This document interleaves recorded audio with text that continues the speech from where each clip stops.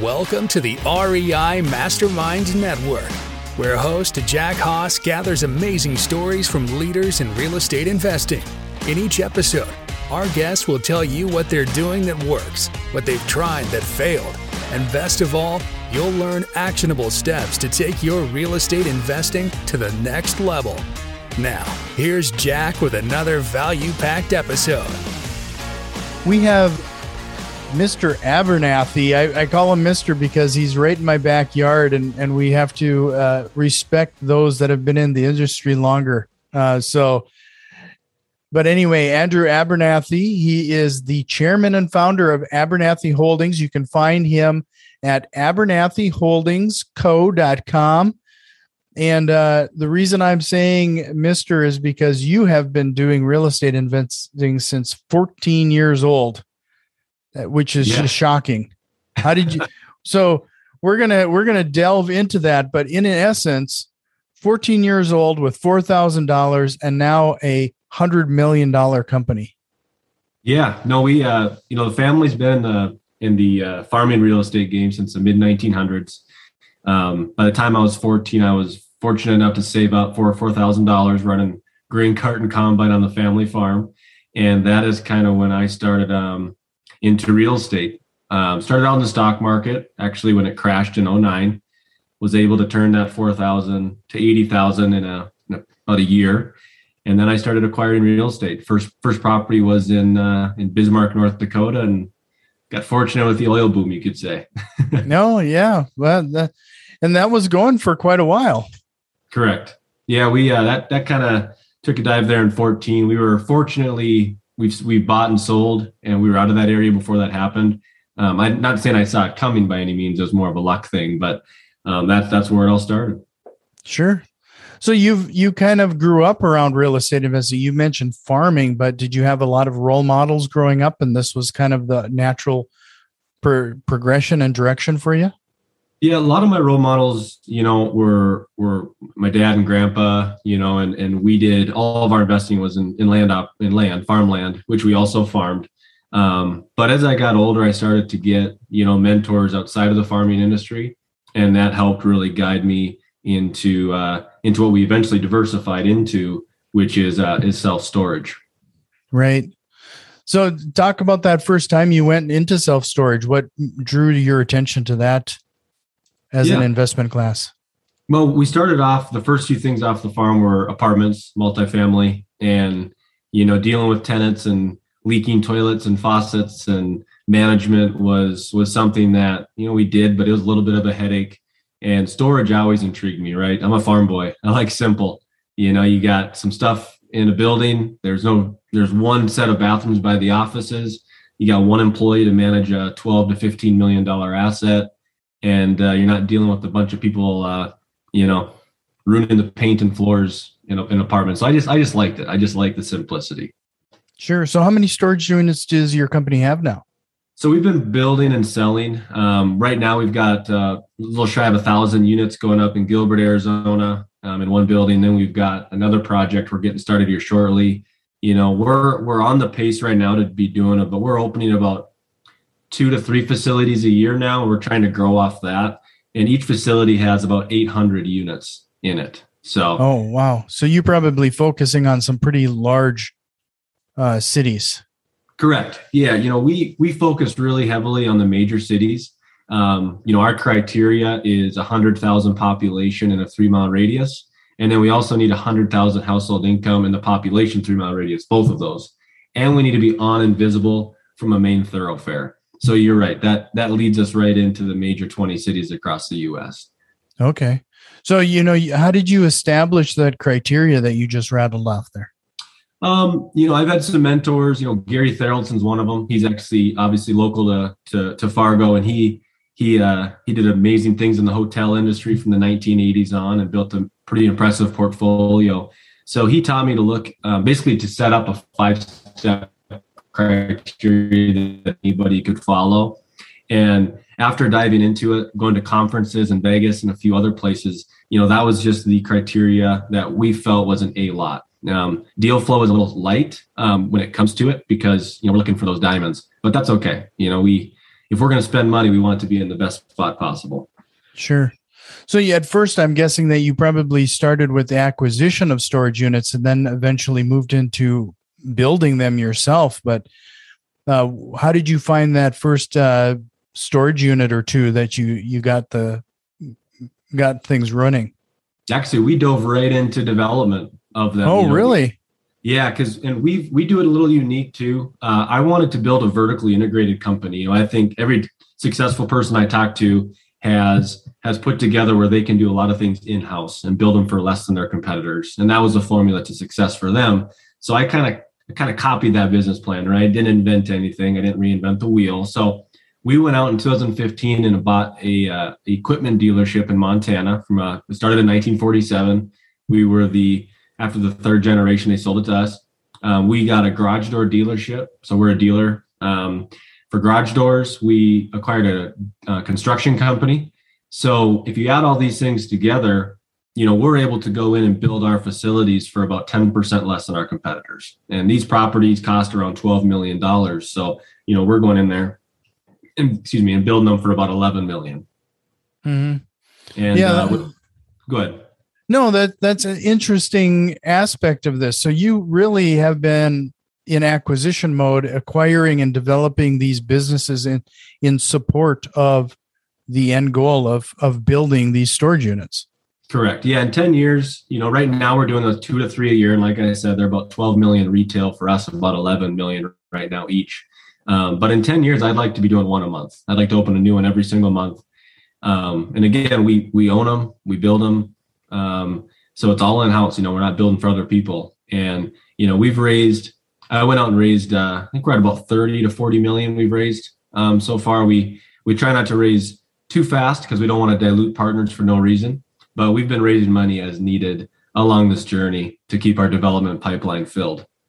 Sure. Are you getting investors for the company as a whole or for different development projects?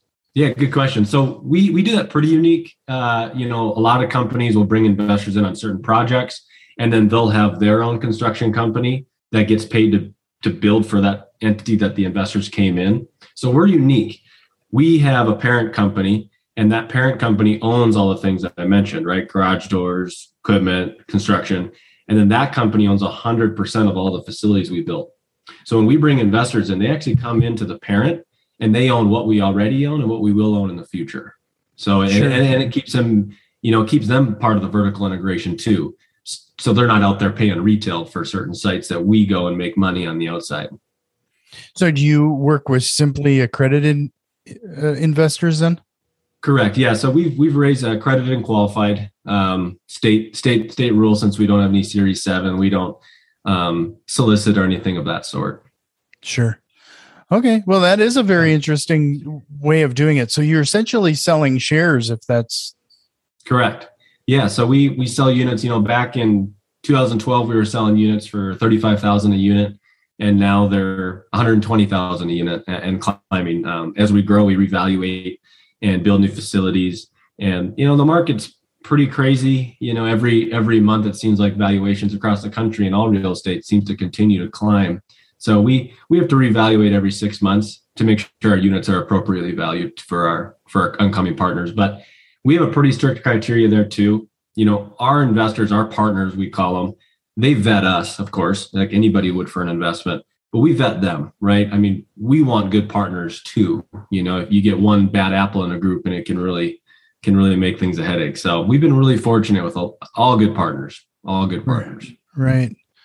So based on what you're saying there, if your goal is to build a new facility every month, you probably have your processes and understanding in place pretty tight right now. How does that look regarding your team and what you've established there for your processes?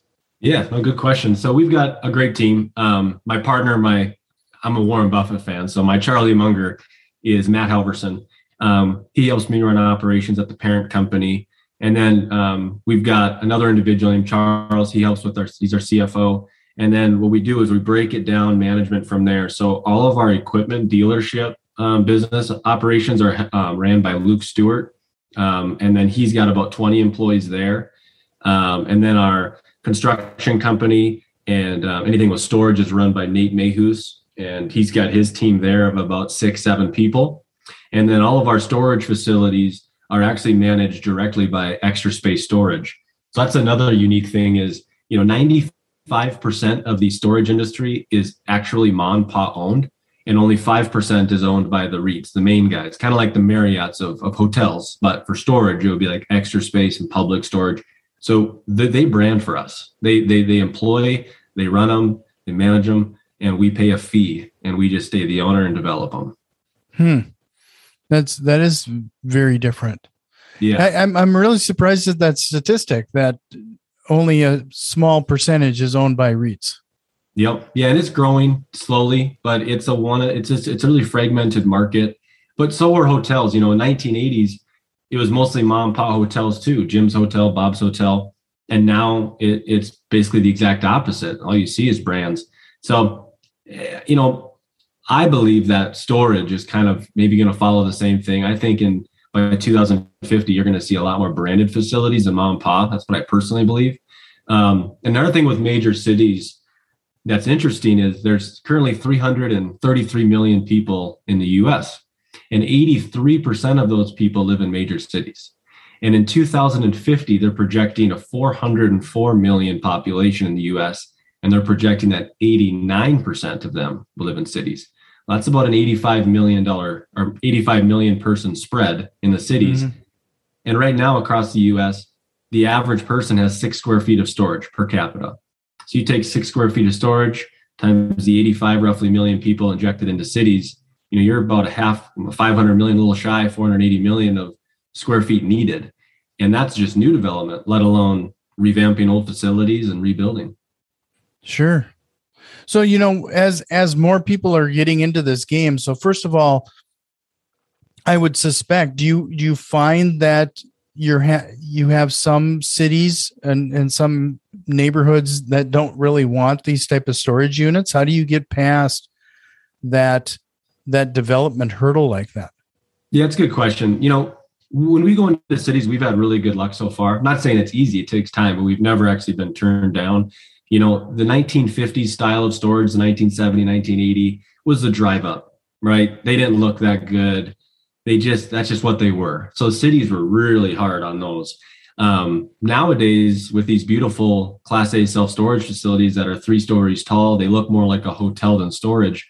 We've been very fortunate to help educate cities on what the new type of storage looks like. So we've been very fortunate there. Well, that kind of leads me to, with as many mom and pop storage units and companies that are available out there, when you're doing with residential real estate, it's easy to kind of stand out in certain ways regarding like features and functionality. What do you do to stand out in the crowd when you're doing storage units like this? Yeah, good question. So when we go in, we like landlocked, right? We like areas. What I mean by that is we like to go find a lot that can be developed on that doesn't have a bunch of empty ground around it, because there's nothing proprietary, right? I mean, if we do really well, a competitor, if there's a bunch of dirt open, could build right next to us and hurt our business in the years to come. So we do like to spend a premium on locations, right? Like we'll spend a 20% premium just to have the best spot without much empty dirt around it. And then on top of that, Extra Space Storage is really part of that. Extra Space Storage has built a brand, and we work with them, independent analysis, our banks, and then our in-house team. All 4 of us have to check off a site before we pursue it.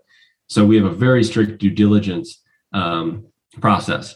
So when we get in there, Extra Space Storage really takes the key at door open, and they have amazing algorithms and processes to get it filled and keep the rates at the correct rates needed in that area at that time.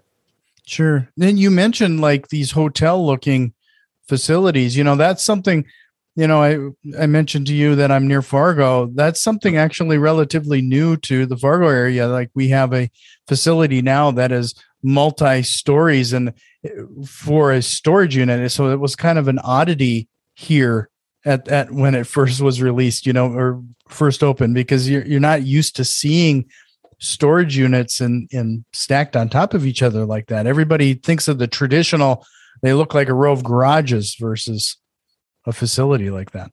Correct. Yeah, Fargo, sadly, I love Fargo. It's North Dakota's home to me. We haven't found anywhere in North Dakota or the Midwest yet that meets our metrics. It's really tough to find areas that have 100,000 people in a 3-mile radius. It's really tough, especially Fargo, that's spread out. It's really important to us because, storage is a 3-mile radius business. Your clients outside of that, they're not going to come to you. Nobody's going to drive on average 4 miles or more for storage, unlike they would for a hotel, right? Maybe you'll drive an extra couple miles for a Marriott, but storage, your clients are 3-mile radius. And I honestly think as people build more and competition builds, I think that's going to go down to 1 and 2 mile. So we're really strict on density and population and income. And sadly, the Midwest hasn't met those metrics yet, but doesn't mean I don't love the Midwest. Yeah. So where you're targeting right now, where are the next development opportunities for you? You know what? Before we do that, I better remind everybody where to find you. Yep. Head over to AbernatheyHoldingCo.com. I'll make sure to have that link in the show notes. But you also have a site of your own, right? Yes. AndrewAbernathey.com. Yep, that's correct. So I'll make sure to have both of those links in the show notes for you. So I'm sorry, I feel like I interrupted you there. Oh, no, you're good. You're good. We were just talking, about the Midwest and our target cities. Right now, we do a lot in Arizona. The construction company, all the staff we own mostly is here for that. So we try to keep in the area, but, we do not lower our standards on site selection. And as you know, and everybody knows across the U.S. world, real estate is on fire with low interest rates, easy money. And it's been challenging. We're trying to keep our development pipeline open. I mean, we were buying lots in 2019 for $500,000 an acre in Arizona. Now we're lucky to find them at $1 to $1.2 million an acre. So we can make it pencil, but there's guys out there trying to get $3 million an acre, and we just can't do that. It just doesn't make sense. Mm-hmm. So we are starting to open our mind, our horizon to, Vegas, Salt Lake City, Texas, things in our area. It doesn't mean those are the only good places, but there are some outside of that. So. Sure.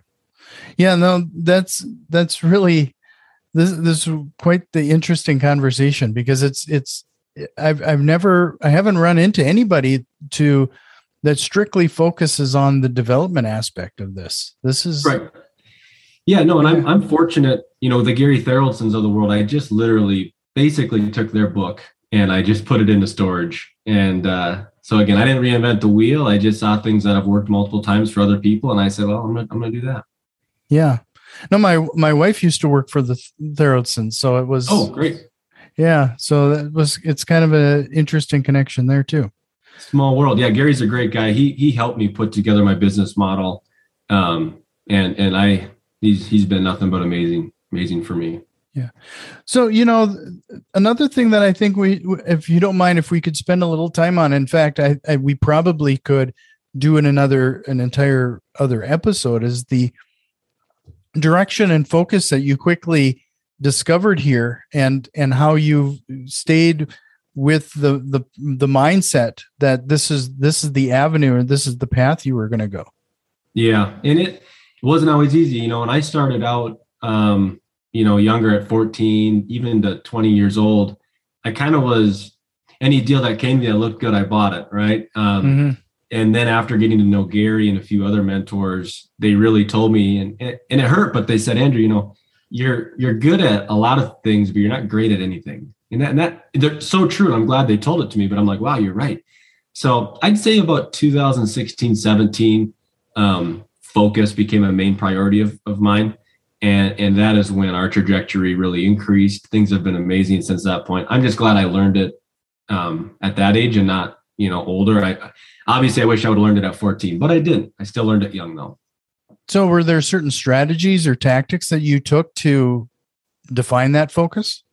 Not really. I learned that there isn't an idea or the idea out there, right? There's a lot of ideas. I mean, you could literally make a list of 1,000 ideas and all you have to do is pick one. What I learned a lot about human nature is everybody's waiting around for the idea, right? But I'm a big believer that there's a lot of ideas that'll work. You just got to pick one and focus and be the best at it. So storage met a lot of the things I like, right? Simplicity, because I wanted to be in real estate. It's in my blood. as we talked about. And I wanted to be in development because development has a lot of scalability potential. And then I just had to pick my real estate skew, you might say. And storage, just like I said, checked all those boxes. It was easy, clean, not very many employees, actually none for me because Extra Space Storage manages them.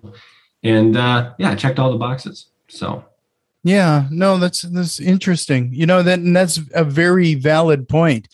I've said multiple times on this show is whatever you focus on is what grows. Exactly. And it's when you start to, when you're getting into real estate investing for the first time, it's overwhelming, the shiny object syndrome that people experience. The FOMO is overwhelming, the fear of missing out, and you'll be pulled in a million different directions and not grow in any direction. Exactly. Especially in today's world. Even books are getting shorter because attention spans are not there anymore. You go on Facebook and you get your news right then and there. We have phones where you can get information right then and there. Right back in the 1800s, they had to write a letter and wait 3 or 4 or 5 weeks or days to get a response. Their attention spans were longer than ever. So our attention spans are continuously getting shorter. And I think that has done nothing but hurt people, millennials in business, because I shouldn't say never, but a lot of people this day and age just have a trouble focusing on something for more than a short period of time. And great things take time. That is a fact. And no matter what generation or what technology we have, the fact still stands that great things take time. No, I'm really glad to hear you say that too, because we've been kind of sold a lot of snake oil, not only with our careers, but in real estate investing, that this is some sort of get rich quick. And that's the furthest thing from the truth. That's a fact. I'm looking at this, I'm young, and the most amazing formula is compounding, as we all know. It's the most amazing thing other than gravity and sliced bread. I'm just kidding. And so with compounding, the most important piece of the formula is time. And the one thing I know that I have, in theory, unless I get hit by a bus, but age-wise, I have time. So I don't need a steep slope. A steep slope, what I mean by that is if you're trying to get from here to here, and you have a shorter period of time, your slope's steeper, right? Well, the steeper the slope, the more risky. So I was able to lower our leverage, lower our risk because we have time. And that has gave me the ability to be financially where I want to get without having the risk needed to get there in a short amount of time. Sure. So knowing what you know now, let's say you have somebody out here listening to the show that's thinking about getting into storage units for the first time. What are a couple of those first steps that they should take in order to be comfortable with this concept? Well, I think storage and a lot of other asset classes are really expensive right now. So what I really tell people, and I do the same thing right now, is be careful with leverage. I don't look at 5 years. I look at 100 years, 200 years out. Generational. Because again, I'm a steward of a family business that goes back 100 years. So I obviously want to make sure I'm a good steward going forward. And what I mean by that is, taking high leverage at these valuations and costs is really risky, because if interest rates tick up or things slow down, which things aren't perfect forever, you don't want to be underwater. So if you want to get into this, I think it's great, but be very careful on your location. Don't save money on the dirt, right? That's the last thing you want to do in real estate. But also don't get too aggressive when it comes to going and leveraging 20% or 80% doing 20% down. I just don't think that would probably be the best thing. We put down about 45% on our facilities. And then once they're stabilized and they've proved themselves, that's when we would be open to leveraging a little bit more. But I want to leave plenty of room for not only a comfortability, right? But but when the next downturn hits, I want to have enough equity to not only live through it, but pull out and take advantage. Because businesses grow when things are bad, not when things are good. Businesses grow when things are good, but they grow quicker when things are bad. If you're structured correctly. So not only are you putting more down than what we typically hear, but you're also building them essentially at a discount. So there's even more cushion there than the average person. Yeah, when the tides go out, I will not be swimming naked. That's what they say. Yeah, that's really interesting. I mean, I could grow a lot quicker, but I do know I'll be around in 100 years by not doing it. Because again, it's at some point, it's not about trying to get rich tomorrow, like you said. It's all about years and decades down the road.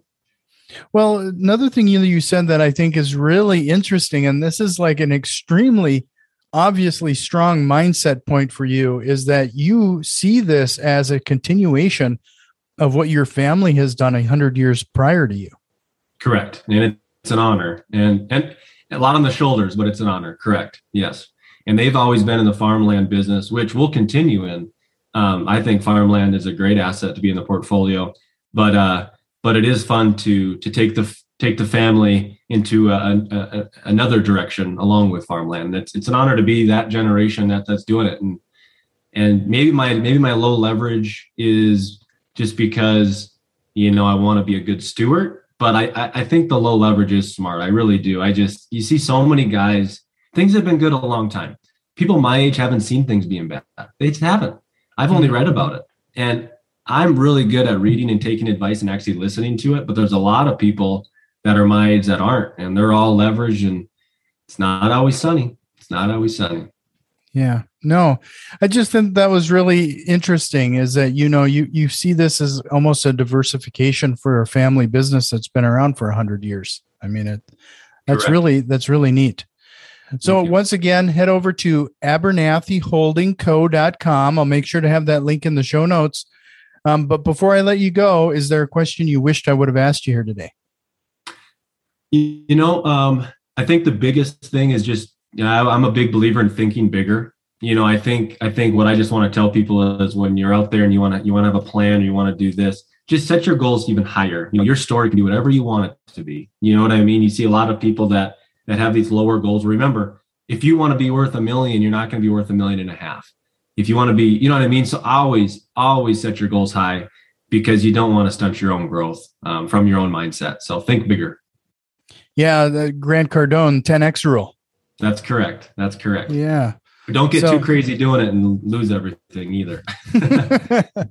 Well, I really appreciate your time. This was a great conversation, and I hope we can chat again sometime. Yeah, you let me know. I'd come on anytime. I really appreciate you letting me on. Thank you. Have you learned at least one actionable step to incorporate into your real estate investing? If so, please consider returning some of that value by leaving a positive review, subscribing to our YouTube channel, or joining our growing network on Facebook and Twitter. You can find links to all of our social media accounts in the show notes. See you next time.